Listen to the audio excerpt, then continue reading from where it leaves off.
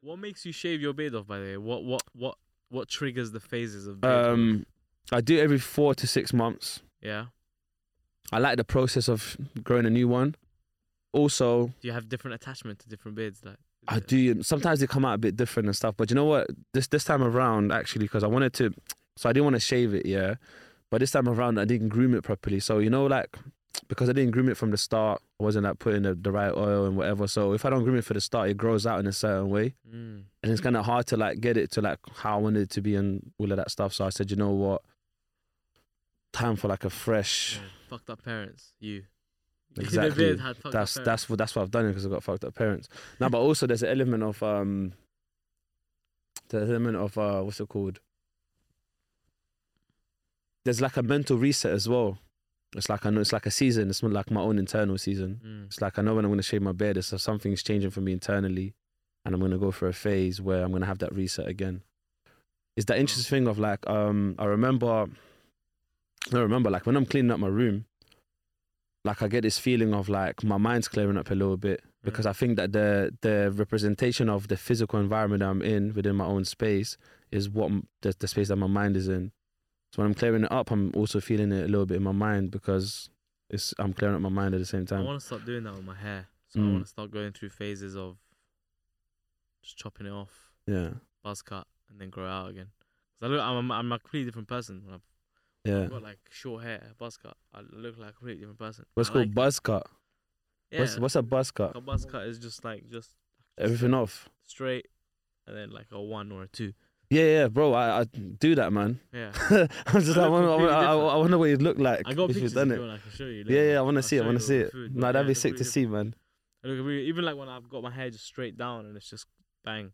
Yeah. I look like a completely different person, but people walk past me and don't even know who I am. Yeah. Like in terms of at work, like I'm literally in the. That's mad. Yeah, and people would walk past. You've took off your glasses as well. I think if you still had your glasses on, I'll probably tell because you got this unique style of like circled ones. I don't think. Have you got other ones, or do you wear the same one? Style. I have other ones that are big, but I barely wear them. Do you know what? I asked the dumbest questions ever. Why the circle though? I like them. That's just it. Why? Because I went to this shop called Bailey Nelson, and they're like specialized in the circular type glasses, and I just bought 2 and I just wore them. Yeah. I like them. I like the way they fit on my face. But then I just stuck with them, and then they became like a brand. I feel like it is like. I feel like it is your brand now. I feel like if I saw you with like squared ones, all it takes is me to take it off and shave my hair, and you'll never know who I am. Yeah, I probably still know, bro. Nah, I don't think you would. Nah, I would. I don't think you would. Do you know? I would know. I know by the energy. I know by the way you talk. I would just know, bro. Yeah. I do wonder how different like it would be like with business deals, proposals, when speaking to businesses if I had a different look. Like would they take me less seriously, more seriously? Does it even matter? Yeah, it's an interesting one because like me and Aladdin were talking about this today, and sometimes there's this thing of like some people have this belief of like, regardless of what we do, people will still receive us in a particular way, and there is that combination of like I don't want to make it complex, but there is that thing of like it's a two-sided thing where I used this example before. You go to reception every single day for 365 days. And you can wear the same thing, you can look the same way, you can say the same thing. If there's a different receptionist down there that every single day, they'll receive it differently or create a different experience. But now you put yourself, and now I'm going to push this a bit further, now you put yourself into consideration of doing things differently every single day, that will create even more combinations of what the experience can become. So it does play a part on how we put ourselves out there, and of course people will still receive us in a particular way. Yeah. But they ultimately like are the words that we use, the attitude that we carry is what is, I guess, the biggest deciding factor. Like that's the fork in the road. Because how I've been in situations where sometimes you meet somebody and then you think, okay, normal person, like pretty cool person, and then they start speaking and you're like, wow, like I never realized you're onto that level, and then instantly it's like you recategorize them. It's like it's a mental shift. You're like, nah, you know what? Like for example, I met somebody and he's just like, he's built like a brick wall. He's got dreadlocks, beard shaped up, everything looking sharp.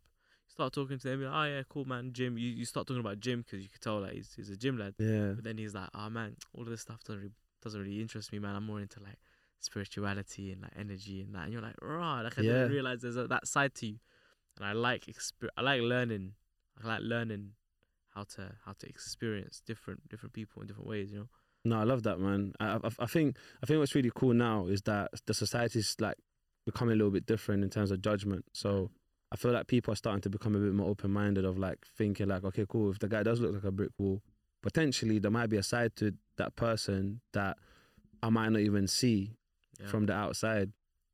But there is that thing. I believe that every single person's got something they're like very maybe like passionate about or connected to, but sometimes not every single person's got a way of articulating that. So I think sometimes what misses is like if people can't get it out is because maybe they haven't discovered how to articulate it yet, or maybe they're just still like, just trying to get to that point. But you know what's funny? So last time we shot an episode, one of the things we spoke about is monetization. Yeah. Did you monetize the business? I'm on the cusp of inshallah, if God willing over the next couple of months, inshallah I'll be in a position where it'll be, I mean, I've monetized, I've got money comes into the account, but not in the way that's like as reoccurring as I want it to be. It's still like gigs here and there. Speaking actually, funny enough, speaking is where I monetize most. I'm yet to monetize the content side because I'm very niched. So the amount of brands that want to work with somebody who's so niched is limited. But that's why I'm trying to unniche myself a little bit, just tiny bit, just so you can like be more welcoming to more brands, but at the same time still keep your character and not just lose yourself and become like anyone else. Have you got the next stop? Like, what's the next stop for you? I was thinking about this as I was driving in today. I feel like this is part of the reason why I want to shave my hair off, because like I need a fresh start. I need to refocus. I just came back from a couple weeks of annual leave, and I'm headed in a direction, but I really want to catalyze it and supercharge it, and I want to be more clear and crystal clear about those goals. At the moment, I'm doing what I've been doing, but it's not. Do you know what? Even though I've asked you that question, and I think obviously like, so some of it's part of for the sake of having this podcast conversation. Obviously, I'm going to ask you some questions and stuff, but I think in general, like I think there's something really interesting about always needing to have the next goal. And I'm not saying that's how you function, but just in general, like I find it fascinating. I'm always around people that say, oh, like when I do this thing, then I'm going to have the next goal, or my goal is this at the moment. Sometimes people ask me that question, it's like, what's your goal in like 5 years, or like, what's your goal in like a year's time, or whenever it is. I don't really have any. And sometimes like I question myself all the time, and I question myself like, is that a bad thing? Is that a good thing? And one thing I've realized as well, and I'm going to use this in like a sort of metaphor way, I realized that the way I function with particular things in my life is, and there's nothing wrong with it, I'm a passenger in a car. So for example, like people that have goals, and every single person I meet, they're the drivers. So they kind of sit in the car and they go, you know what, my goal is to get there, I'm going to drive there, and I'm going to do this, and do that every single day. I actually sit in a passenger seat, and my goals are driving me. My goals are driving me, and they're like, I'm going to drop you there, maybe drop you there. So for instance, through this podcast experience, I let the podcast drive me. So I'm in the passenger seat. People always asking, oh, where's this podcast going to go? Like, what do you want to do? And then what happened, one of the stops while driving was consultation. So that people start reaching out for consultation around podcasting, technical experience, concept experience, all of that other stuff. And I'm like, that's not, if I was driving the goal, maybe I wouldn't have got to that point, which I find really interesting. I think self-awareness is key in that process, because sometimes when opportunities come to you, unless you're self-aware enough to know whether this is for you or not for you, you might just end up following whatever comes. And you might end up in being in a place that you're not really happy with in the end, because you didn't have the self-awareness to be like, you know what, this is great, it's a great opportunity, but it's not really for me. And I feel like that's a challenge sometimes as well, because I have no doubt the opportunities will come flooding in more and more and more, and they probably have been. And it's very easy to say yes to everything, but actually I think it takes a certain level of discipline to say no. And sometimes it's easier to say no if you have a goal in mind, But when you don't have a goal in mind, you'll say yes to everything. But when you become flooded and you only have a certain amount of time in the day, how do you deal with that? Is there anything wrong with not having a goal? Is there anything wrong? Because because the reason I'm asking this question is because like it's almost perceived, and this is what I'm seeing as well in the society. It's almost perceived that if someone doesn't have goals, like active goals or whatever, it's almost like they need to have them. It's like, what? You don't have any goals in life? What do you want to do? Like, what is wrong with not having a goal and living life, or just kind of being in the moment, or the here and now that people usually refer to, or going with the flow? You know what's interesting about that, and I love how you brought up this podcast as an example in this endeavor for you, because your podcast is still you being proactive. I think that sometimes people equate not having a goal to being passive, but you're still proactive, and even without a defined goal, you're still proactive, and you're still putting yourself out there. You're still learning new things. So technically, you have a goal, which is to evolve and to grow. But your goal isn't a materialistic, I want to be here. Your goal is to continuously move forward and be open to opportunities. That technically seems like, and I'm not trying to put words in your mouth, but that seems like what your goal is, to constantly evolve and be in a position of service and do something with your life. But you haven't defined it yet. And actually, I think that's more beautiful. Yeah. Because your goal is internal. It's internal transformation rather than external validation from a certain thing. And maybe, just maybe, that is actually more fruitful in the long term, because it gives you an opportunity where how old are you now, bro? 31. You're 31. Level 31, yeah. Wow, that's amazing. So like in that period of time, you're learning to discover what it is that really drives you, rather than assume what that is or come to a quick conclusion about what that is without having explored the depths of what this world has to offer. Yeah. You take the time to really explore. So the day you find that one thing that just keeps you up at night, that's when you crystallize an external thing that you're going to work towards, potentially. Do you know what's funny? Like, the thing that drives me the most and keeps me up at night, keeps me up at daytime, is life. It's just like, it's an interesting thing. It's like, that's Talk to me about that. We're flipping the thing now. I'm joking. I want to hear it. I like this perspective. Nah, do you know what? I think all the other things, to me, they're kind of like they're like semantics of like, okay, maybe my drive is to like help people and do these other things, and I'm not trying to like make it sound less meaningful. It's not. But I think ultimately my first connection is like with life itself, and I think just that thing of like I'm fascinated with life in itself, of what life is, and obviously people always ask these questions of like, what is life and all of that stuff. So I'm fascinated with life, number one. Number two, I think life is beautiful. I think the chance to get to experience this is incredible in first place. And I think number three sits around this thing of like, I don't have to define it. I don't have to define what life is. I actually just need to experience it. And I think when I start experiencing it more than thinking about what it is, that's when the sort of like the transitions and growth and all these different things just happen by itself anyways. Which is... I feel like that's so much more profound than just having a goal and working towards it. Because we're all going to die. And I feel like some people were so focused on trying to achieve something, they forgot to stop and smell the roses, which is what, like, in a nutshell, what you're doing, but not just to the roses, bro. You're stopping to look at the colors of the trees. You're stopping to look at the, understanding how somebody thinks and their perspectives. And it's just, by the end of life, you can look back and be like, I experienced that. Like, I lived it. I felt like I experienced it. I guess the question for me that comes up is, will there be a part of you that says, what did I leave behind? Will you later in life try to place your meaning on something tangible, or do you think actually the search within will be sufficient for you?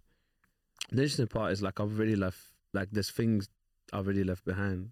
Good. There's that's already happening, and I think sometimes there's that conversation around how much of something you want to leave behind, and do we always need to reach that maximum number of leaving behind, whatever the number is, whether it's financial or how many people's lives we impacted and stuff like that.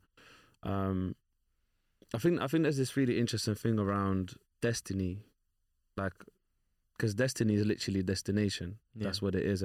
But people talk about it like it's two different things, the same thing. So if someone goes, I've got a destination.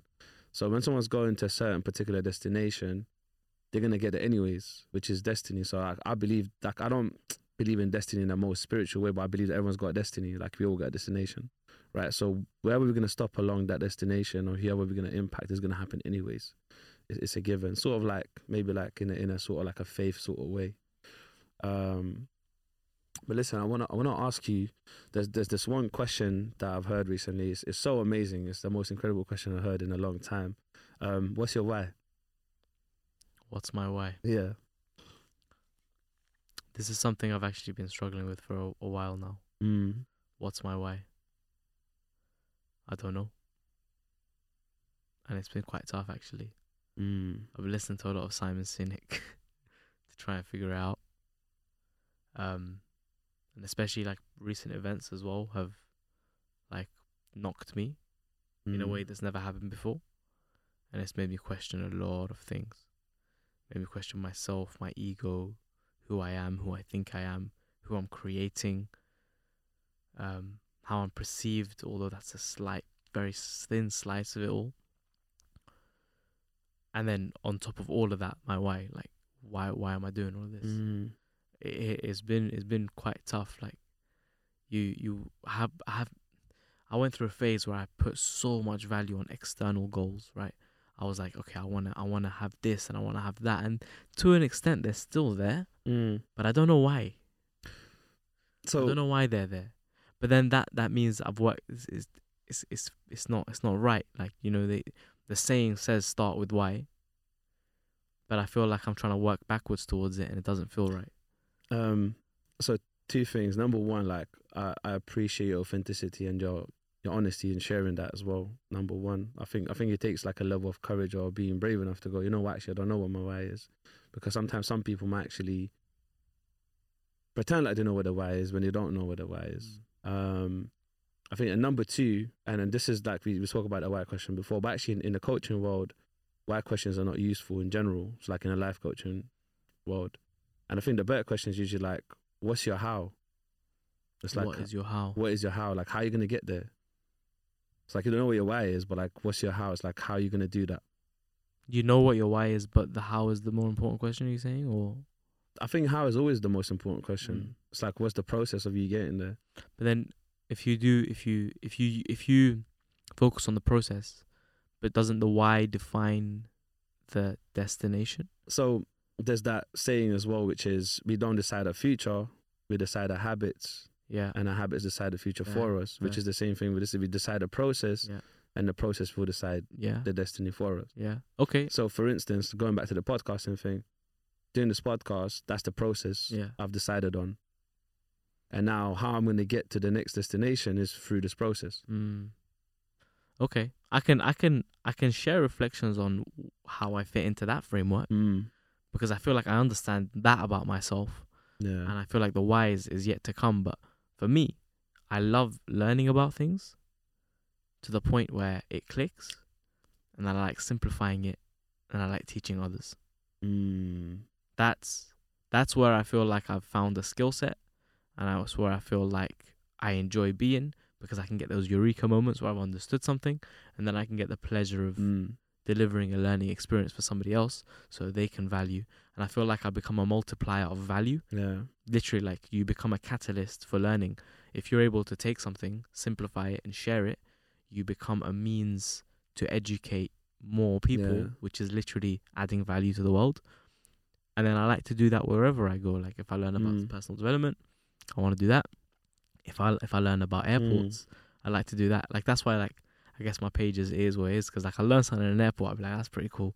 But then I also learn something about personal development, I'll put that on there. Yeah. So it's just a place where I can take something and turn it into my own and put it out there. And I like that process. For me, is enjoyable, and I feel like it utilizes my skill sets.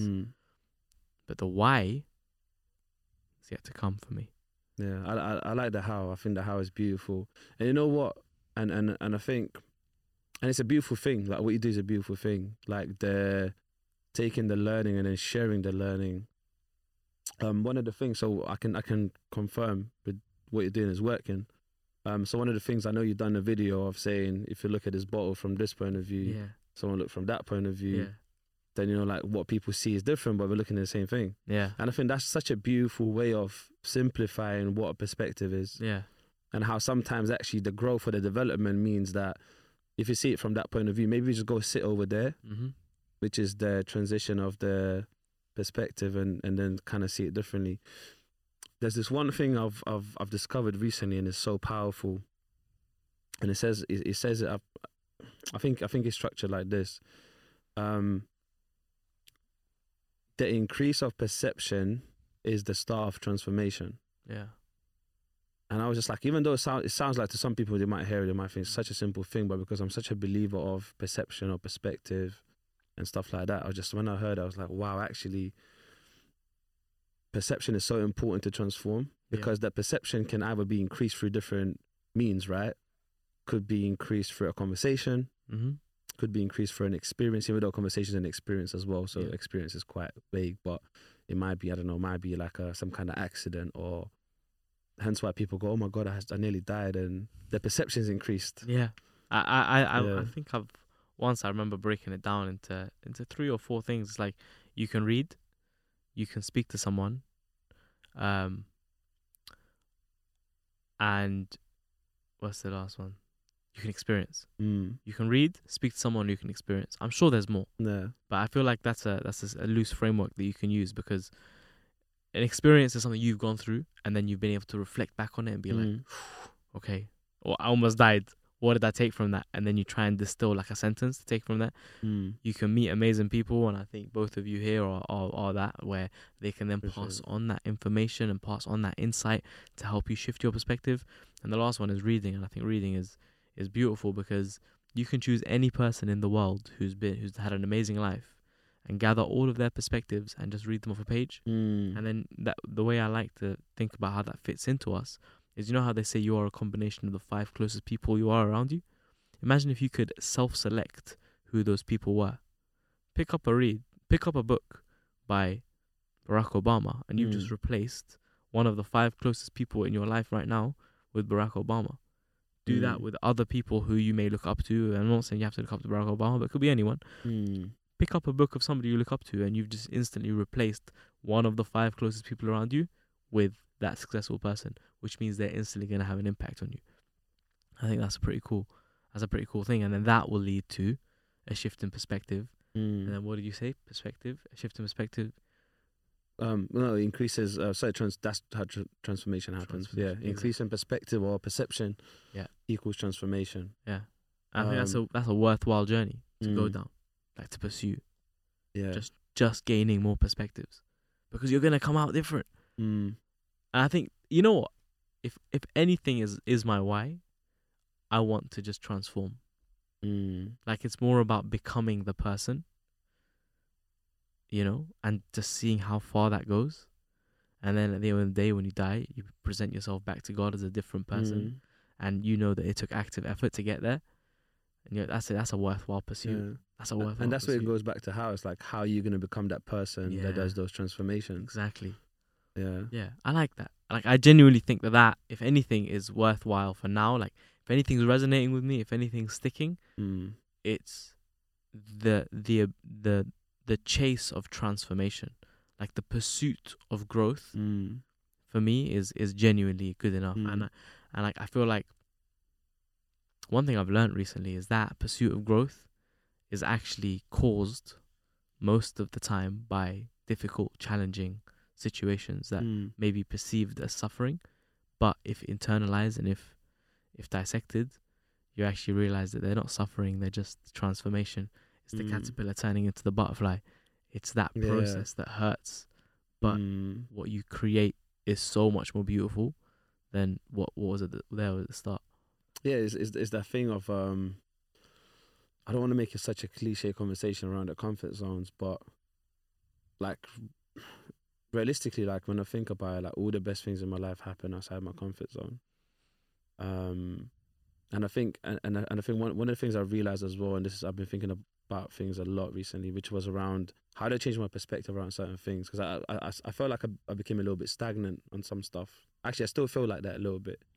And I was thinking about how do I get like different perspectives and look at the same thing and just see it from a different point of view, because right now I'm very like maybe biased or very kind of like stuck of looking at it from one way. Like I'm not moving. Like I'm just sitting in this one position and I'm looking at it in a particular type of way.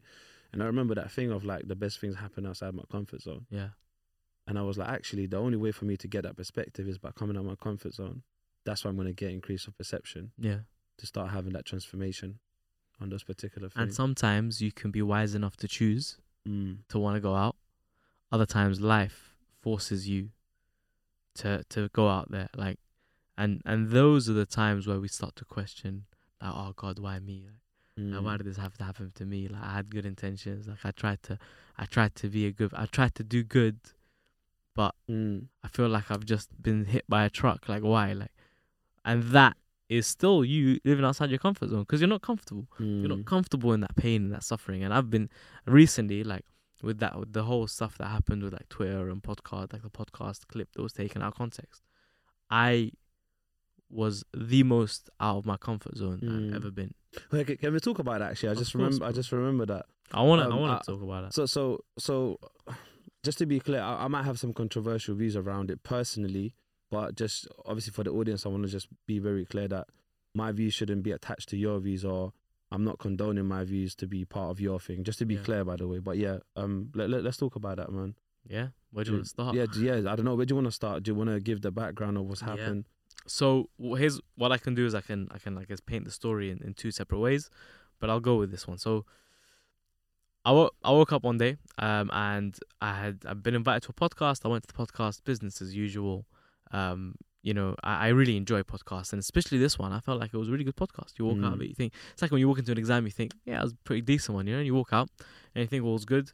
You go home. A couple of weeks later, the guys chopped it up, and one of the clips that he's chopped up was about a particular topic that you were discussing, where he asked you if you had to start from scratch, if you had to start from zero, how would you go about it? Like, what's the key ingredients that you're looking for to level up?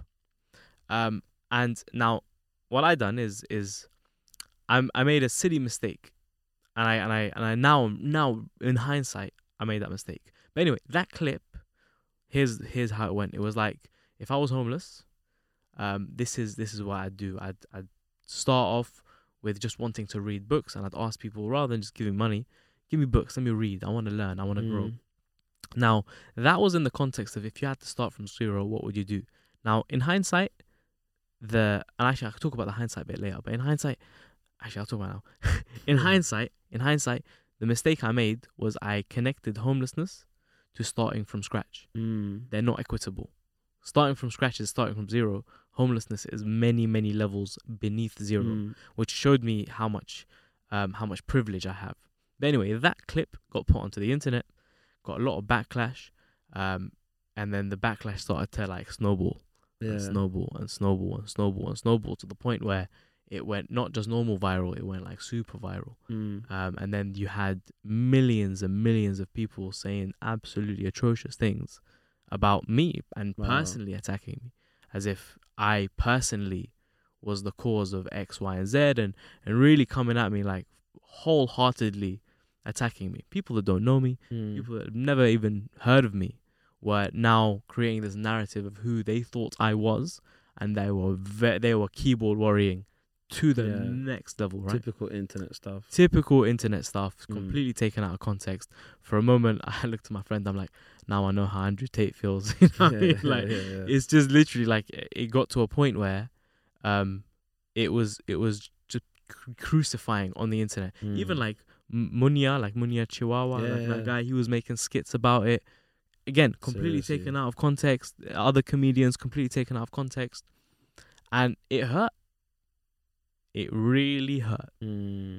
It was painful. Because your intentions are very good and pure, and having that, it hurt. And made me question myself, made me question whether I ever want to be on a podcast ever again. I got invited to go speak at a school. That one of the same days that it happened, I got invited to go speak at a school, and I was hesitant to say yes. It reduced some of my self-confidence. You forgot who you are. I forgot who I was. Even though I was very secure in myself, when there are millions of people who are trying to force down your throat who they think you are, it's hard to ignore, and that's reality. I can't wait for that. Like I can't wait for something like that to happen to me. It's you think you're ready, and then it happens. No, I literally. So the reason I said so, actually, my views are not controversial at all. I think my biggest issue with that situation that you've had is it almost kind of says like you're not allowed to have an opinion, and I think that's what I find really frustrating. And that's why I'm saying if it happened to me, I don't care. Like, but obviously, I understand why you apologize, and I'm saying we're two different people, and personally, I wouldn't have apologized, and it's not a comparison thing either. And I think I get why you would apologize. It's like it makes sense. The apology wasn't necessarily from what I said, but the apology was the attachment of not realizing what a homeless person goes through. Because that I can be very conscious and say I've never been homeless. But you're still like, so my thing is this, but I get that, but you're still entitled to have an opinion though, right? You are and I think what my biggest issue with the internet is that people attack people for having an opinion. And sometimes, and we all know there's opinions that are not valid. There's opinions that are coming from inexperience, opinions that are wrong. But then, are we saying that people can't share their opinion because they don't? You know what I'm trying to say? So I think my thing is just more around people's reactions. And then the funniest part is people that are then trying to say certain things about you. They're the same people who probably made mistakes that are way worse than that. And there was definitely elements of that. 100%, there was definitely elements of that. But I'm the type who hasn't taken it on the chin, right? Like it hurt. I had an amazing support network around me of people who just message me like every day, be like, "Yo, man, how's it going?" And like these are people who I don't even speak to every day. People popped up from like 12 years ago who popped up like, "Bro, listen, man, that was taken out of context. Like, don't let it affect you." I really saw the amount of support that I have in my family, in my community, in people that I ain't spoken to, who literally would mess me every day, be like, "Yo, you good, man? How you feeling? I hope you're doing well. Don't worry about this. It's nothing. Like, it'll go." So the amount of support that I got was overwhelming, like genuinely overwhelming, to the point where like I even struggled to reply to some of them sometimes, like because it was just so much, and it was heartwarming. It was heartwarming to see. But at the same time, part of the people who came out of the shadows to speak to me were people who had been through homelessness and were able to educate me on what it means to be homeless. That's beautiful as well. And I think that for me was the shift in perspective. So while you walk there through central London, you see somebody sat there in a sleeping bag, and you just don't think twice. You think, "Oh man, come on!" Like maybe it's part of you, something in the back of your mind might ask, "Are you being proactive?" But I think. So are we saying in society that there's no space for ignorance, or there's no space for not understanding? Are we saying that every single individual needs to understand everyone's experience and emphasize with everyone? And sometimes actually, I think the beautiful thing is like, cool, you went through this process, and like you said, you had homeless people reaching out and explaining what it actually means, or people that have been homeless, they explain what it actually means. And I think that's what it should be. I think it should be cool. Someone's made a mistake. Let's not crucify them on the internet. Let's educate them instead. Yeah. Rather than trying to make out someone to be this monster, especially when the person is what you said, why is it, transformation for other people, which is a beautiful thing. Yeah. And it's the internet is a horrible place. And I learned that. But there's one thing that I'm grateful for, which is I used to try and minimize how much I attach myself to the positive. Because for the past 4 years, I've received nothing but positive feedback from the internet. The internet's been nice to me for 4 years. For 4 years, it has been so nice to me. All the messages I get have been so lovely. All the messages I get have been so heartwarming. And it's like telling me how inspirational they find me, or whatever, stuff like that, right? And then within a flick of a switch, I got every single person on the internet who had something nasty to say every person who was hurting on the inside, who just wanted to take it out on someone, used me as a punching bag for 48 hours more a week. And they're still in the comments to this day, but I've got over it now. Yeah, they're there. Everyone who's hurting decided to take it out on me. And because I had tried to minimize how much I attach myself to the positives, it helped because I was able to lessen the attachment to the negatives. It was still there. We're human beings, right? We're human beings. Like, I would wake up feeling like crap. And it wasn't a conscious thing. Like, I'd open my eyes and I'd just feel so heavy and down. And I try and get myself out of it, but it was a reality. But I recognized my ignorance about this particular topic. And I done something about it. Last week, I spent a day with 2 charities. I spent a day with a charity called Hand on Heart, which deliver care packages for the homeless in London and across the whole country. They create packages with like jogging bottoms, like a whole winter kit, a summer kit, a spring kit, everything you might need, all the essentials you might need. They go and deliver them to the homeless. And then I spend the evening with a charity called Who's Hussein, who gives out food to the homeless. And on the streets of central London, giving out food face to face with the homeless. I recognized something in myself that I didn't understand very well. And that created a backlash on the internet. For me, I'm like, you know what? Let's try to put the ego aside here.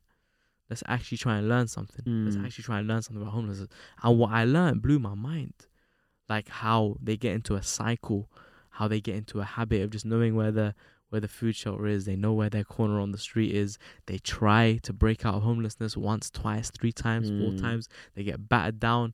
Before you know it, it's cold, it's winter, and they just lose the will to keep trying. And then they just fall into this lost like population of people who no one even cares about anymore.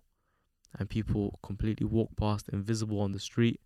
And here out, like in that podcast, the assumption that I made that this self-righteousness that I carry of, oh, I'm an important human being, somebody's going to help me out. The reality of it is millions of people walk past homeless people every day and no one could care any less. Yeah. And that was something I had to educate myself on. That was something I had to go out of my way to spend time with people who've been there, people who are helping these people on the ground. And I want to continue to do that because I recognized how much privilege I have.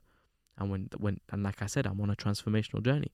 That is my why. I want to keep transforming. If I had the why, that is what it would be. Yeah. So when a situation like that comes up and it causes you to suffer, use the suffering to try and upgrade and level up. Of course. And that's what I tried to do from the situation. There's other parts of that there's layers to that story as well. One of the layers that, if you don't mind me talking about. Yeah, of course, man. The day before this whole thing kicked off, I got an email which invited me to give a speech at Buckingham Palace.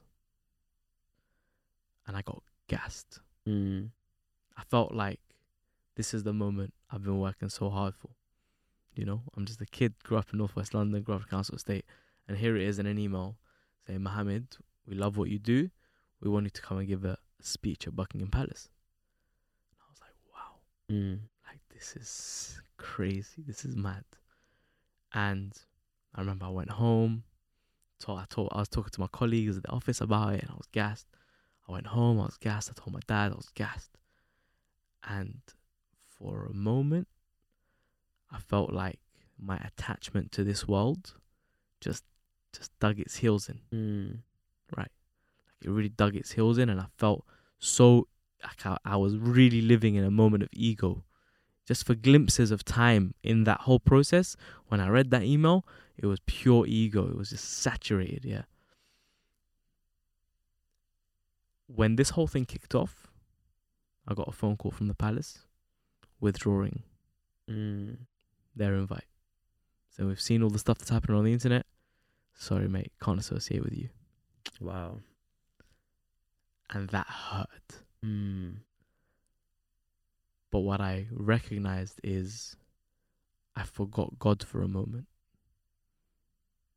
And I was thinking about me. And God was just giving me a little slap on the wrist. Yeah. Just to remind me, like, yo, this is all temporary. The palace, the malice, whatever. this is all fleeting stuff. Don't forget why you're here. Don't forget why I've given you all these beautiful things in your life. Don't sit here bum licking to this person or that person or the palace. The palace is nothing. Fuck the palace, man. Well, you might not want to say that. I say fuck the palace. Yeah, this is me. Cancel me, motherfuckers. Yeah, fuck the palace. Fuck the Buckingham Palace. And no, I'm joking. It's the same thing. Yeah, you know what? Yeah.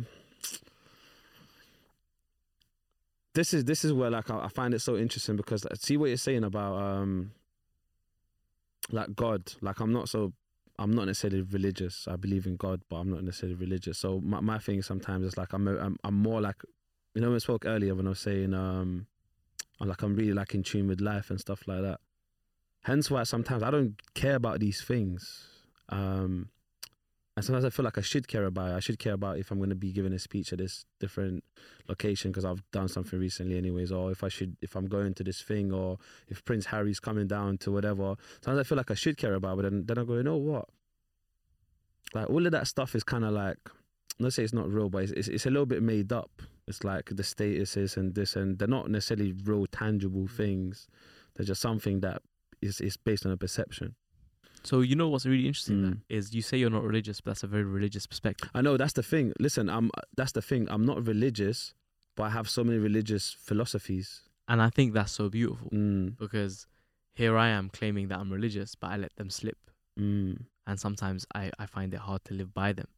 So I genuinely, that's why I love these conversations, because for me, I learned so much from people who claim not to be religious, but have these philosophies. My whole personal development journey was kicked off from somebody who was exactly in the same sort of headspace with you. Like, I'm in love with life. I'm not really religious, but I have these philosophies. And then when they were talking to me about these philosophies, my mind was getting blown because I'd never thought about life like that. But then when I realized is when I went down this journey of discovering that, it brought me back to faith. But at the same time, it's the philosophies that are crucial, and what you might call life, I might call God. Yeah. I think that in a sentence, potentially they might be intertwined and like they might be interchangeable, but just from two different perspectives. We're looking at the same thing. Because so potentially we probably believe in the same thing. It's just maybe the description of what that means, and it's just different, you know. Yeah. Maybe the means of getting to that space is different. Yeah. But then, you know, some people will still argue against that and stuff like that. There's a quote in the Quran that literally cements what you said, by the way, about all this stuff is made up. The Quran, it says, surely this life is a life of delusion. It's all delusion. It's interesting you said that. So I went to a Hindu temple maybe a month ago, and so I'm getting to the point in life where like I'm trying to be. I think I'm realizing I'm 31. I'm realizing there's a lot of things I haven't experienced yet. I still I want to be very open minded of understanding people, their cultures, where they come from, how they think. Nice. So I went to so like I met these people. I met actual monks in Shoreditch once. I was waiting for a friend of mine, and they approached me, gave me a book. We had a conversation, exchanged Instagram. I was reading the book a little bit, and I was like, "This is some really interesting content." I actually want to get a book out. I think it's Aladdin, can you help me? It's in my bag, in my gym bag, because there's one part I want to read out on this thing from that book, which I found really interesting. I think it's in the middle. That one there. Yeah. There'll be a book in there. Thanks for that, bro. Oh, for athletes. It's like a little book. Yeah, thanks, bro. So I went to okay, thanks, bro. So it was rough with it. So I went to this temple, and there was some really interesting spiritual lessons, you know. And one of the things they spoke about is the illusion thing, and they called it the Maya. No, not the Maya. They call it Maya. Yeah. So Maya's an illusions, and they kind of describe it as like this is everything around us is just Maya. It's an illusion, and we have to be in touch with God and stuff like that. And I found it really fascinating, and I still use it till this day. I talk about Maya, just like that's my thing. So I look at certain things and like money's Maya, or like it's an illusion or whatever. sorry, and I'm sidetracking a little bit I as want to well. hear it. Yeah, I want to hear it. And also in these experiences, so I met someone today, and he does like punk music, like, you know, like, and I'll show you in a second anyway. So like we just spoke, and he goes, yeah, I've got a show in June. In the past, I would have been like, are you dumb? I'm not coming to anything like that. So I looked at the thing, yeah. Let me show you here, and it's like this. Where is it? And I saw the crowd, so I said, you know what? I might actually just go there for the experience. Where is it? There we go.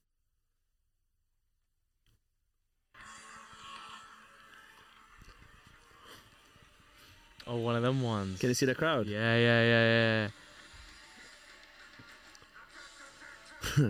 So I'm like, you know what? I've never done anything like that. It's outside my comfort zone. I never would like even. A mosh pit, but everyone. Yeah. So you know what?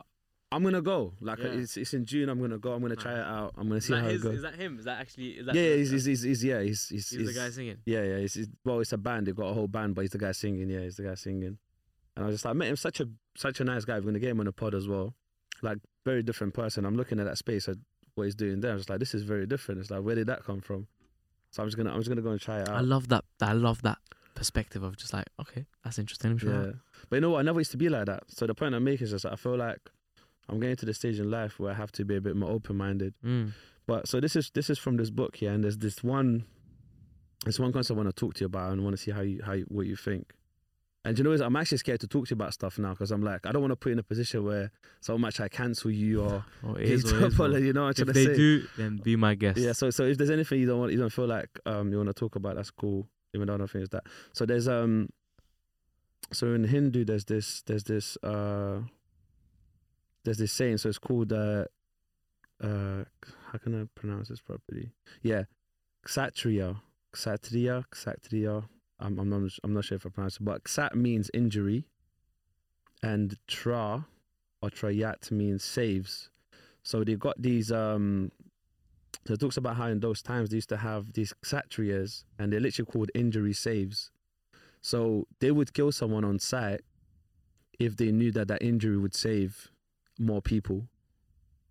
And I was just thinking, my mind was just blown, because I started reading. I was just like, they are called injury saves. Like, how can injury save because you're killing someone else? But then when I got it from the perspective of, like, if they didn't do it, more people would die. So that means they are saving, that injury is saving other people.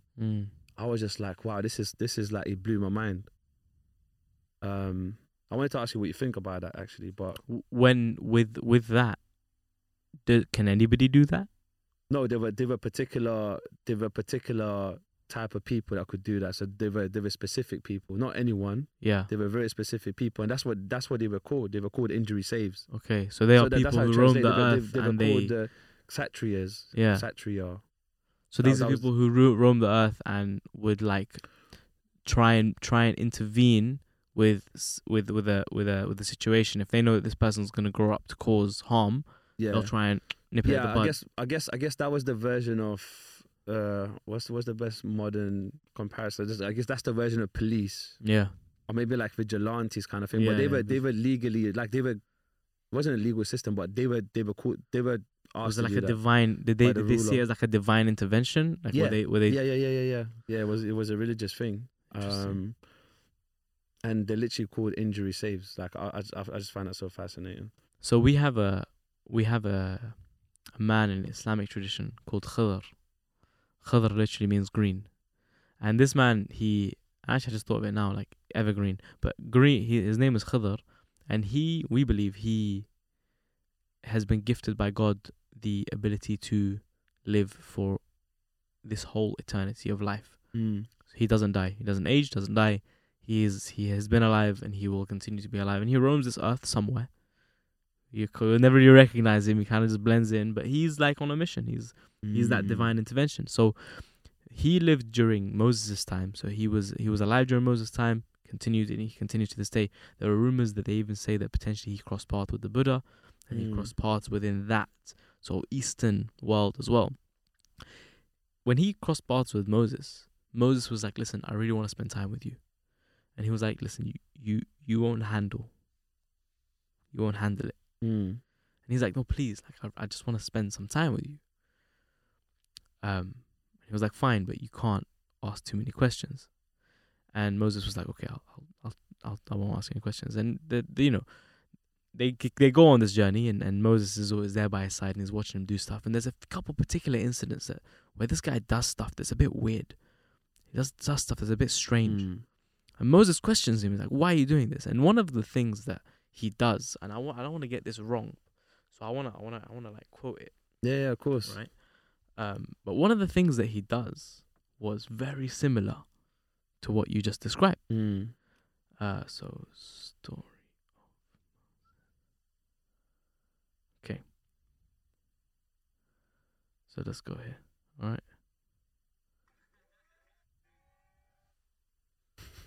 Hello, Aladdin. Good thing we weren't doing it. All right. Let me see. But we've got about 5 to 10 minutes left, and then we go get some food. Okay, here it is. So basically, take your time, man. Take your time.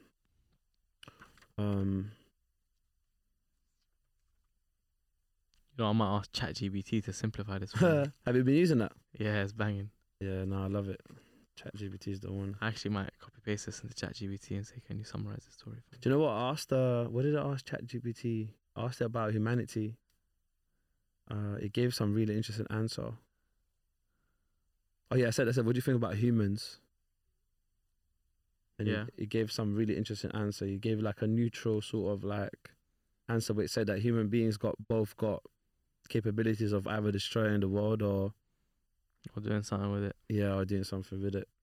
I was like, it's not lying. It really isn't. Pop this in there. I'm actually using ChatGPT. But that's the thing. But you know when we ask ChatGPT something, yeah, technically we're asking that ourselves. We're just asking an enhanced version of human thinking, I guess. Yeah, that's just been able to condense it and summarize it very quick. Yeah. That's what I love about it. For me, I'll copy paste something and I'll just ask it to summarize. Please. There was another part I wanted to share from this book as well, but I don't think I'm gonna find it. By the way, this is where I'm a bit confused because this book is on teachings of Buddha, teachings of Lord Buddha. But the temple I went to was a Hindu temple. Because Buddhism and Hinduism, like they're similar, but they're not the same, right? So I'm still learning. Here it is. So yeah, here it is. So they embark on a journey where Khidr performs acts that Moses does not understand, such as sculpting a ship. So he breaks down a ship, just a ship that's parked up. He just smashes it up. Okay. He builds a brick wall. Like there was a wall that was falling over, that was half broken, and he literally rebuilds this brick wall. And the last one is he kills an innocent boy. So there was a kid, and he kills him. And for that last one was like the last straw for Moses, where he was like, what did you just do? Like, how did you just do that? He's like, I told you, you are not going to have the patience to deal with what I have to do, but I am here to divine intervention. That boy was going to grow up to become like evil on this earth. He came from good parents, but something happened where he's not going to be good for this earth. And I'm not doing this because I'm doing it. I've been asked to do this. He had such a pure soul. He had direct connection with God, where God would ask him to perform some things, and he would do that. So that perspective that you brought up is like, that's why I asked, is it divine intervention? Because in Islamic tradition we had that one person who had a very similar path, had a very similar mission, where they would go out there and they would do things because they had a much longer view, and it wasn't necessarily but it's like they were taught. They had access to knowledge of the divine, which allowed them to see that. So I guess that my perspective is that, but it just comes from that one story from the Quran. Yeah, no, it's literally along the lines of what that means. The injury saves meaning, I guess. What do you think about it?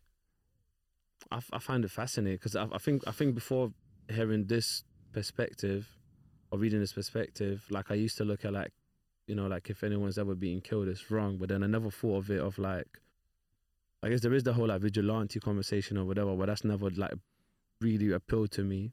But this thing of like injury saves, it's like it kind of gives a bit of justification to actually like if this person would kill maybe, I don't know, 100 people or whatever, it actually kind of gives a bit of like justification. There's a bit more of a, actually that's the word I'm looking for.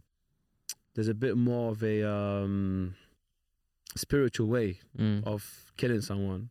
It's like injury saves. It's like sounds like a beautiful. I know it's not. I shouldn't be saying it like that, but it sounds like a beautiful way of saying actually it's alright to kill someone in that scenario. It's very the interesting thing, I guess, is that us fallible human beings, that if we make mistakes and if we're not connected to the divine in some way, shape, or form, we can very easily think that we're doing the world a favor, but we might be causing more harm than good. It's only if you are completely like, I don't know, like God sent, literally, that I feel like something like that stands. But that's very hard to judge. I feel like a lot of people feel self-righteous to the point like, well, yeah, I am God sent, like He's told me, you know, and do that and perform that, which makes it more difficult to manage. Yeah, I guess. But I'm not. I don't think I'd ever be in that position of like actually I'm the person who. Or I don't think people want to be in that position. I think maybe that's why we have this like whole different system of like, you know, we've got the police, we've got the trials, and you know, people go to court and all these different things. But our system is so fallible. Like our system is makes so much mistakes, and so many people get thrown under. And like imagine if they gave themselves the same power that they had there, where they can just pop. I guess America's kind of like that, right? They think somebody's gonna cause more harm than good, so they'll just pop them straight away. And that's so wrong. Like you can see the injustice in that. But what's happened is that it's as if those police officers with the guns have been given that sort of self-righteousness to perform. Yeah, but the thing is, but they don't have that understanding. They don't have of that divine, or you know, they don't know what that means, or what that, you know, what that power means. But what I found really fascinating in this book when I read it is that there were people who knew really well what that meant. Like they were like, you know, they were prepared for it. Like that was their whole purpose in life. So yeah, the question is, can you make someone like you by having an argument with them? Is that a possibility? It depends on how it ends, because it can start as an argument. They could. I think they can. I'm wondering, could they respect you by the end of it? Do you think you can make someone respect you by having an argument with them? Nah, do you know what it is? I just think about people that I've argued with in my life. I don't like them, you know. Have you argued with family? And there's that saying, I don't like them. You don't like them either? Like, you know this, but there's a saying of like, they're winning, like, where's it, the price? Okay, the winning. So if you win the argument, it comes at the cost of maybe losing the person's goodwill. Yeah. And the goodwill maybe is connected to liking someone, which is a bit. Because winning an argument is enforcing your own opinion upon somebody else who disagrees with you. That's an argument. If it's a discussion, then you have half the chance of converting them to your way of thinking. But the moment it becomes two opposing forces that are just clashing, it's an argument. That's why I don't argue. Huh? That's why I don't argue. Yeah, there's no real tangible benefit to arguments, because they're, like you said, you're either gonna force your opinion down their throat and they're gonna be sour and not like you anymore, because you're like even if you corner them and you're like, see, got you, argument won, case closed, I won, then they're gonna be like, well, don't need you in my life. The only person I argue with is Aladdin, actually. I don't argue with anyone else, which I find it really interesting. Obviously, I have disagreements, but when I say argument, I'm like arguing a point. So I'm saying this is the point, saying this is the point, and we're just, you know what I'm saying? Yeah. I think you're both stubborn. That's what it is. Yeah. I don't know. I'm not really. Am I stubborn? I'm not sure. Yeah. I just don't know what to do with my life. But I can't send it to you. How can I send you something that doesn't exist on the internet? Exist, bro. It doesn't exist, bro. Doesn't exist. You know what I'm saying? Anyway, let let me draw for some of my material. Backup plans. Backup Backup dancers, evidence, bro. Aladdin, I don't know. So long story short, yeah. This is why. This is why, bro. This is why. That's what I'm gonna say. So I was just looking for something. I was looking for this quote, yeah, and I wanted to see what you think about it. It's called it's by Jimi Hendrix. I don't know who that is, but continue. It's like, who's Jimi Hendrix, bro? Huh? No, Jimi Hendrix, like the artist. Yeah. All right. Say no more. This sounds bad. People are gonna be listening to that. How do you know what Jimi? I live in a bubble. That's why. Same. Me too. Jimmy. He looks like a cool guy. I can't lie.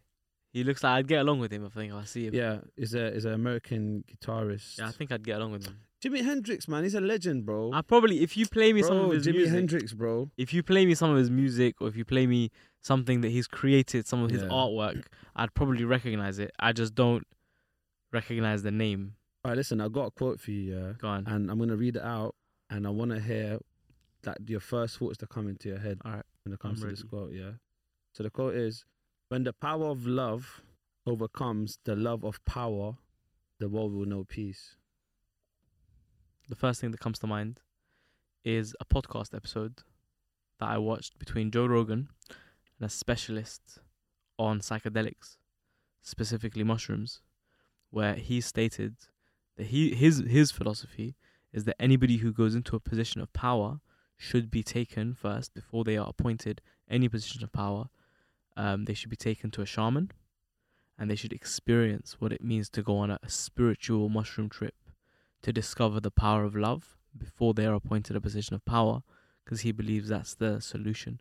Because once they understand that you and I are one and the whole world is interconnected, and if I harm you, I'm harming myself, then they will do things that destroy our world. That is interesting. That was his perspective, and that came to mind when you said that. Yeah, that is so interesting. Do you know why? You know, actually, I wanna actually do. I think it's called ayahuasca. Yeah, that is so DMT. It's a form of DMT, dimethyltryptamine, which Joe Rogan talks about all the time, and it's very interesting. Do you know what ayahuasca creates in you? By the way, ayahuasca releases a drug which is dimethyltryptamine, DMT, into your bloodstream, and this is a naturally created drug that is exerted into your body, but it's only created in two phases of your life: when you sleep and when you die. So you get like a microdose when you sleep. I believe this anyway. This is what I've. To the best of my knowledge, is how it works. Yeah. You get a little dose when you sleep, and then you get like a big dose when you die, and you experience like a whole new world, basically, from what people have described it as, and that is what ayahuasca is. That is incredible. Yeah. Do you know what? I've had so I was in Amsterdam. Was it like a month ago? No, when was it? Must have been like 2 months ago. I can't remember. I think it's like 2 months ago or something like that. I think it was in January actually. Yeah. And obviously, so I don't necessarily like smoke weed or like do any edibles or stuff like that. But I've actually taken so when I went there, I went to a coffee shop and I've taken a like an edible weed biscuit sort of thing. It was called Space Cake, and I've had a moment where. So I've took it, and actually, to be honest, I didn't even know. I was super ignorant around edibles, and so I ate the whole thing. And I think, from what I understood, that people meant to eat it like bit by bit. And basically, I ate the whole thing, and it just started kicking in. So I was having almost like a bad trip, almost freaked out. But I was like kind of sitting there. I was in this kind of space of like thinking, because everything just kept moving, anyways. Like thinking of like how irrelevant I was in the world. And how if I wasn't there, things would still carry on going. Like I had that moment of like this sort of like it, but in a like a really empowering kind of way, and it made me remember like all the other people that are not in a life no more, and how the world just still moved on regardless, and how relevant I am in this world where if I'm not there, it still goes on. It doesn't stop. How would you say that changed your perception of yourself and reality? I just don't take things too seriously now. Just like I don't. You know what it is actually? I pay less attention to bullshit. So like the things that are not like irrelevant, like what trainers is someone wearing, or what I don't know, what's the newest trend or whatever, like all those kind of things. I don't care about it too much. Like I still pay, like I might just be like, oh, that's cool and whatever, but I don't really care about it like that. Interesting. Or like the gossips or whatever. Yeah. Yeah. Well, that's when you sort of unplug from like the little nitter natter of the world, isn't it? Yeah. And I guess it's like there's this form of enlightenment, right? Because it seems like you had like an outer body type of experience where you kind of put yourself in perspective of like, wow, the whole world is like, you know what I mean? Like, what's been like a significant life event for you? Like something that stood out for you or like changed you completely? So the one that probably had the most impact at the time was when my grandfather passed away.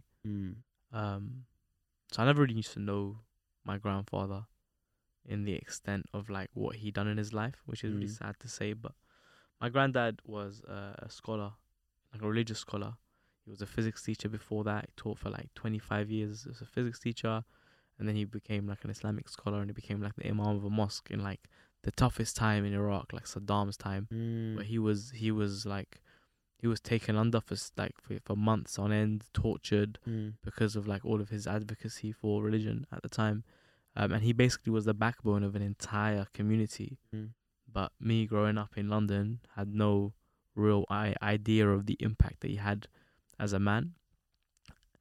Towards the end of his life, his health started to deteriorate massively, and he wasn't really getting the care and attention that you would expect like an elderly person to be getting, which resulted in him developing some bed sores and that resulted in an infection. He was taken over to Syria for people to take care of him, and that sort of escalated until it got to a critical point where my dad once he called me downstairs, and I was like, what's up?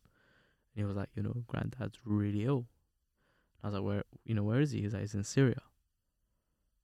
Thinking like, I had booked a trip to Germany with work to go to like a massive expedition that I was really looking forward to. So much stuff was going on in my life, like life is busy, right? You got stuff planned. And he tells me like, I can't go. My dad can't travel, because he's wheelchair bound. But he's like, listen, granddad, like, he needs some help. And I was like, all right, I'm going. So I literally jumped on a plane, and then next thing I know, a couple of days later, I'm there in the middle of Syria, like looking after my granddad in a hospital. And I saw this man like who had served his whole life, who had given his whole life in service of others. In the time when he needed it the most, he had almost practically no one. Yeah. And seeing that was so eye-opening, because you realize how important your intentions are. Like, he served his community not for the sake of his community so that one day maybe they can serve him. He served his community because it was the right thing to do, and he done it in the name of God. And when you do something in the name of God, God will test that. And the way he tests that is he strips you away from everything, and he sees whether you're going to be annoyed that the world isn't looking after you, or whether you're going to be at peace because you're actually going to, that you did it not for something in return, but you did it for the sake of doing it because it was the right thing to do. When he passed, I stayed with him for like 12 to 14 days. Came back to London. A week later, he passed away. The first thing I done is I booked a trip back to Iraq to go and actually do his burial. And when I arrived in Iraq, bro, I saw a video on the internet popped up of the people of his community putting banners across the roads with his picture and face on it. And we're talking, like, literally in one street, there was probably like 20, 30, 40 banners of him and his face on it, and like quotes saying, "We're going to miss you, oh father of the orphans." Like, you were the guy who looked after the orphans, and we were the orphans that you looked after us. You guided us through the darkest time when Saddam was causing havoc to our communities. You were the backbone that held us all together. And then when it was time to actually do his burial, bro, I see an entire street flooded full of people just carrying his casket women crying, men crying, old people crying, bro. He had completely carried an entire community, but when he needed them the most, they were unaware. And it literally was like what you said about when you go, it's like the irrelevancy sometimes make me feel that. And it really, really hit me because it's like you want to live a life of service, and something on the inside of you says, well, I want something to come back at some point, right? But that's your ego speaking, because it's like, well, I'm giving, surely I'm going to get. That's the condition. Yeah. But when I used to ask my granddad in the hospital, I'm like, how are you? Bro, I can't even describe to you what I was seeing when I was in that hospital. Like, bed sores I'm not sure if you ever experienced bed sores or know about bed sores. I'm not sure what they are. Are you not too sure what they are? Bed sores? So bed sores are when basically people don't move for too long. The skin starts to pack itself on top of each other. Wow. So the cells start to get really dense, and then they clog up. And then what happens is your whole skin just dries up and it falls out, and it leaves a massive gaping hole in like your back, across your whole body. You leave massive gaping holes that are literally bleeding constantly. Wow, and he had a very severe case of that as well. And I saw with my own eyes the amount of pain that this man went through. But when I used to ask him, how are you? He used to say, I'm with God. I'm with God. That's all he used to say. How are you? I'm grateful. I'm with God. And I used to see that in him. And I could tell that he didn't want nothing from no one. He spent his whole life serving. He spent his whole life giving. But he expected nothing in return. That was a massive shift for me. But the cherry on top of the cake was, after a full day on his burial day, we arrived to the grave where we were going to put him in. And before they put him in, I had always wanted to experience what it's like to be in a grave. I feel like that's a very humbling experience. And I decided just before we arrived that today was going to be that day. And where I wanted to be in my grandfather's grave. I wanted to experience where he was going to go. Like, he lived a whole life of service. What does that mean for his hereafter? I was curious to take a look. And I remember we arrived there was about 7 or 8 coaches full of people that had come all the way from Baghdad to this other area to bury him, full of like people that loved him. They arrived, and as we arrived, I jumped off the pickup truck first, and I ran towards the grave, and I saw the guy that had just dug it up, and I was like to him, listen, I want to jump in. He's like, who are you? I was like, I'm his grandson. He was like, be my guest. He holds my hand, and I start to lower myself in the grave. Bear in mind, we're in the middle of Iraq. It's quite, it's Iraq. You'd expect it. It's a desert in Iraq. It's relatively hot. The moment I got into the grave, bro, it became so cool, cold. And I remember my feet touched the base of the grave, and like the sand was so soft. Now, one thing about my granddad's grave is that right next to it was my grandmother's grave. So he was being buried right next to my grandmother, his wife, his wife who had passed away. And between them, all that there was a brick wall. So the way that graves are in Islam is you go in and then you go to the side. So when you're lying there, you're not directly above the hole. You're kind of in like this little crevice. Yeah.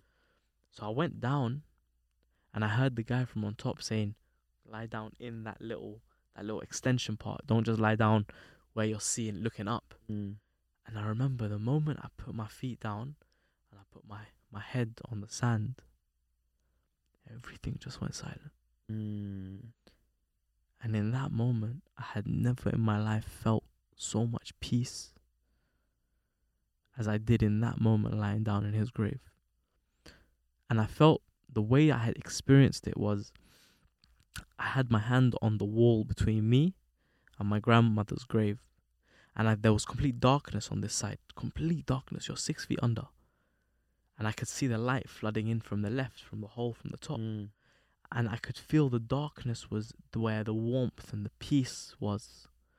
And the light was the only thing anchoring me away from that everlasting peace. I felt like I was moments away from feeling so much tranquility, but the light was anchoring me away from it.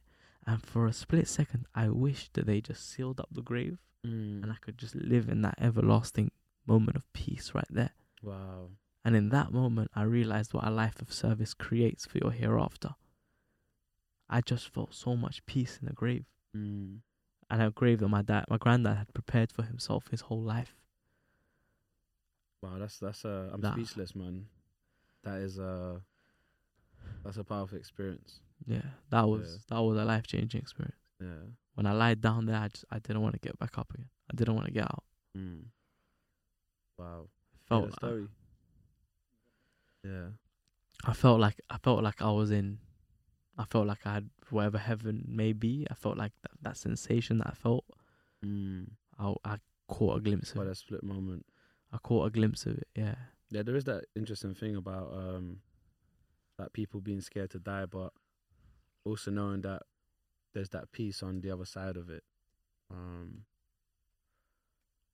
It's always interesting. It's like what happens, what happens then. You ever had you ever blacked out before? You might not ever have. Yeah. Yeah. I have.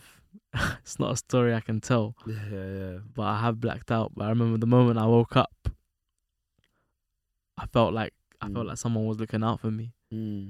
Because I was moments from death when I did blackout. Like I was in a foreign country alone, and I could have very easily just poof, vanished off this planet. So before we start wrapping up, there's this one like interesting thing. So someone I know, he basically died for like 40 minutes. Wow. He was pronounced dead for 40 minutes. They were doing CPR. And I think at one point, they were going to give up. Or they were planning to give up, but then he came back to life. But the interesting thing is, like, so ever since he went through this experience, and I'm saying he went through this experience, which is interesting as well. Like, I thought his whole life is going to change. As in, like, he's going to look at life differently. Everything's going to be different. Not to say that it still hasn't had any impact on him, but I remember having a conversation and I was like, look, like, what, like, how do you perceive this experience? But because for everyone else, and from an outside looking in, it's like this was a horrific experience, and people think, yeah, he's gonna change, all of these things gonna happen. It goes, look, like for me, I just blacked out. Like I just wasn't, because he wasn't conscious. It's like I just blacked out and I woke up again. Really? The same way is like if you go to sleep, and you wake up the next morning. There's all that space in the middle where you just... Yeah. So like to him, he hasn't necessarily experienced or understood what that even means, because it's like if you're not conscious, it's like how you meant to know what that means. Yeah. In the first place. And I find it really fascinating, and it's the whole thing of like people making up stories about, oh my god, it's gonna be like this. And I was one of those people. But after having that conversation with him, I was like, shit, like that was a good reality check. It's like, what else am I making up, different stories about, and how people experience different things. Do you think it could also play to play internally for us thinking, oh, if I experience this, then I'm gonna be like that, and we set up hopes and dreams of like the transformation that we want to get from certain experiences, and it's kind of an excuse not to make the transformation now, because you're setting it up for this future event that's gonna happen that you don't even know is gonna have an impact on you or not. Yeah, 100%. I think we connect ourselves to an experience that someone else goes through, or sometimes in some cases, and how is the experiences that someone else goes through connects with us. It's quite a little bit philosophical. Yeah. You know what this brings us back to, by the way? Your approach to life of just pure experience. Yeah. Because that's experience first with no judgment. Well, and then the transformation. I would debate that. So, I would debate that experience is life. So I would actually debate that when people say life and when people say experience, I would say that they're not different. It's the exact same thing. So if someone goes, I am living the experience instead of I am living the life, it's the same thing. Because everything's an experience. So if somebody says, I want to experience life, what would you tell them? This is an experience, touching this, having a conversation, experience, reading is an experience, everything is an experience. So life is an experience. How could one increase their, like the perception of like what could somebody do if somebody feels like, okay, I'm alive, I can recognize that, but I don't feel like I'm experiencing it as much. How could they start to make that shift? I don't know. I think so. Till this day, like I haven't figured out what happened for me to make that shift.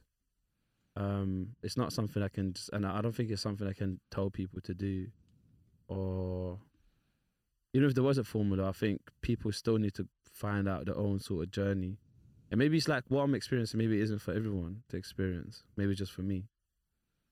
That kind of feels a bit like special, you know. It's like, it's maybe just for me, but I'd love for everyone to experience it, just to kind of know, just, you know, even if they don't decide to live that way, because I think it's a nice thing to experience. But yeah, I'm not sure, man. Just I think even, for example, like little things, like if you go to a shop, I think being conscious of what experiences we pick. So for example, if I go to the shop and let's say I go to the crisp packet aisle of like to buy a packet of crisps and stuff like that, like if I'm aware that depending on which packet I buy, I'll have a different experience, I think that's a good starting point. Same with drinks. If I buy a different flavor drink, or if I buy a water, like every drink's going to give me a different experience. You spoke about earlier, you spoke about the 5 people spend time around with. A person's an experience. You are an experience. Yeah. You're a walking experience, talking experience, living experience. Yeah. Experience. But yeah, so all of that stuff. It's quite interesting. Can also add one more thing, yeah, before I ask you the last questions. There's one thing that I admire about Islam, and there's that saying of like, and I find that really like, it sits really nice within resilience, or I don't want to like make it a little bit less meaningful by saying resilience, or like it sits really well with the perspective of like, whatever life throws at me, I'm going to handle it. And it's that thing of that God doesn't throw anything at someone that they know they can't handle. Yeah. So there's always that thing of like, there's going to be learning in there. 100%. I find that really, I admire that. I think, you know, was to connect that point directly to the point that you mentioned earlier about you not knowing how you got to where you are. God, or in another reality, life, you could say, threw experiences at you until it got you to that point where you are. Because you mentioned you weren't always like this, but it took you on your own very unique journey to get there. And there's a quote within Islamic tradition that says, the number of routes to God are equivalent to the number of souls that exist. So the routes to enlightenment are completely unique. Every single person will have a completely unique experience in the way that they get to God or enlightenment, or that overflowing sensation of experience where they feel like they are experiencing reality. There is no set path, but what God does is He puts those things in your path to give you that unique experience that will create the transformation from within. And I think that's beautiful. But yeah, you're right. Like, God doesn't give you a calamity, or He doesn't give you a burden, or He doesn't give you anything that He doesn't know that you can handle it. Yeah. He's got to put your mind to it. Yeah. No, I find it really empowering. So there's been a bit of changes since, so how we check out, there's been a bit of a change, just a small little shift. All right. So we're coming to the part where it's like, there's something, so yeah, we're talking about if there's something you want to promote, and there's 2 parts to it now. So one is like promoting something that doesn't belong to you. So that could be anything, literally anything. Can be a video, can be a book, can be, I don't know, can be a program, whatever it is. So there's something that, promote something that doesn't belong to you, and something that does belong to you. Interesting. Put on the spot here. Promote something that doesn't belong to me. I'm just gonna pull something up while you think. Yeah, no problem.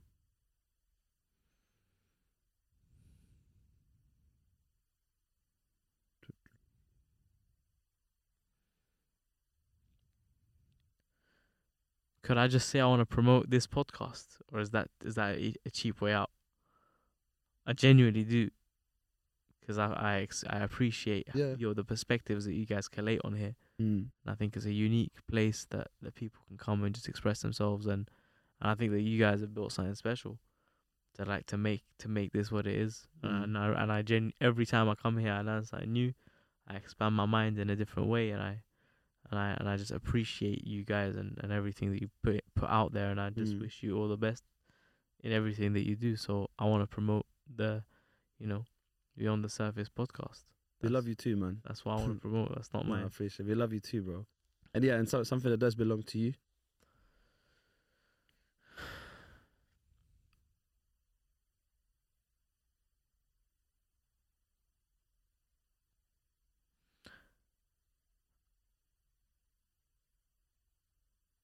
guess I want to promote a thought that nothing truly belongs to us. And I think I'm starting to learn that slowly.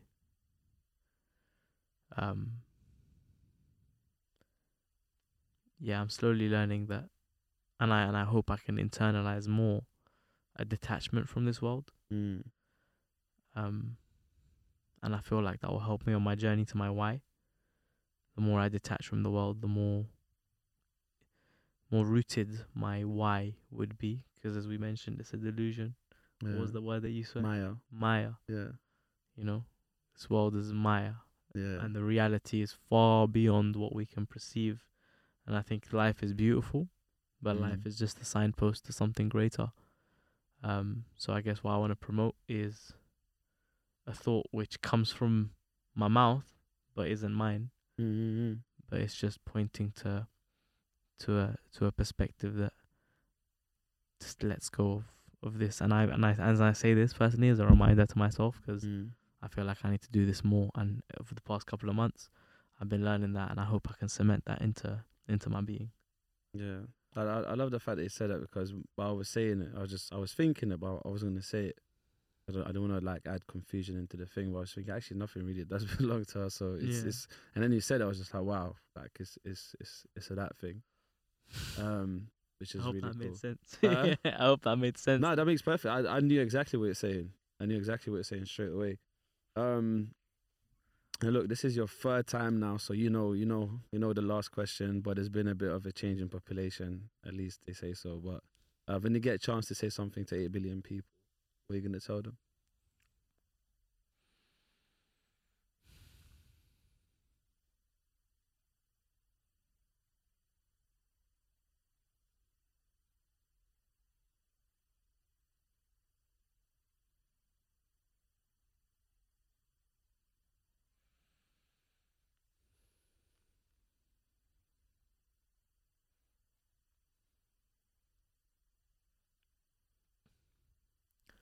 Don't underestimate the beauty of the little things.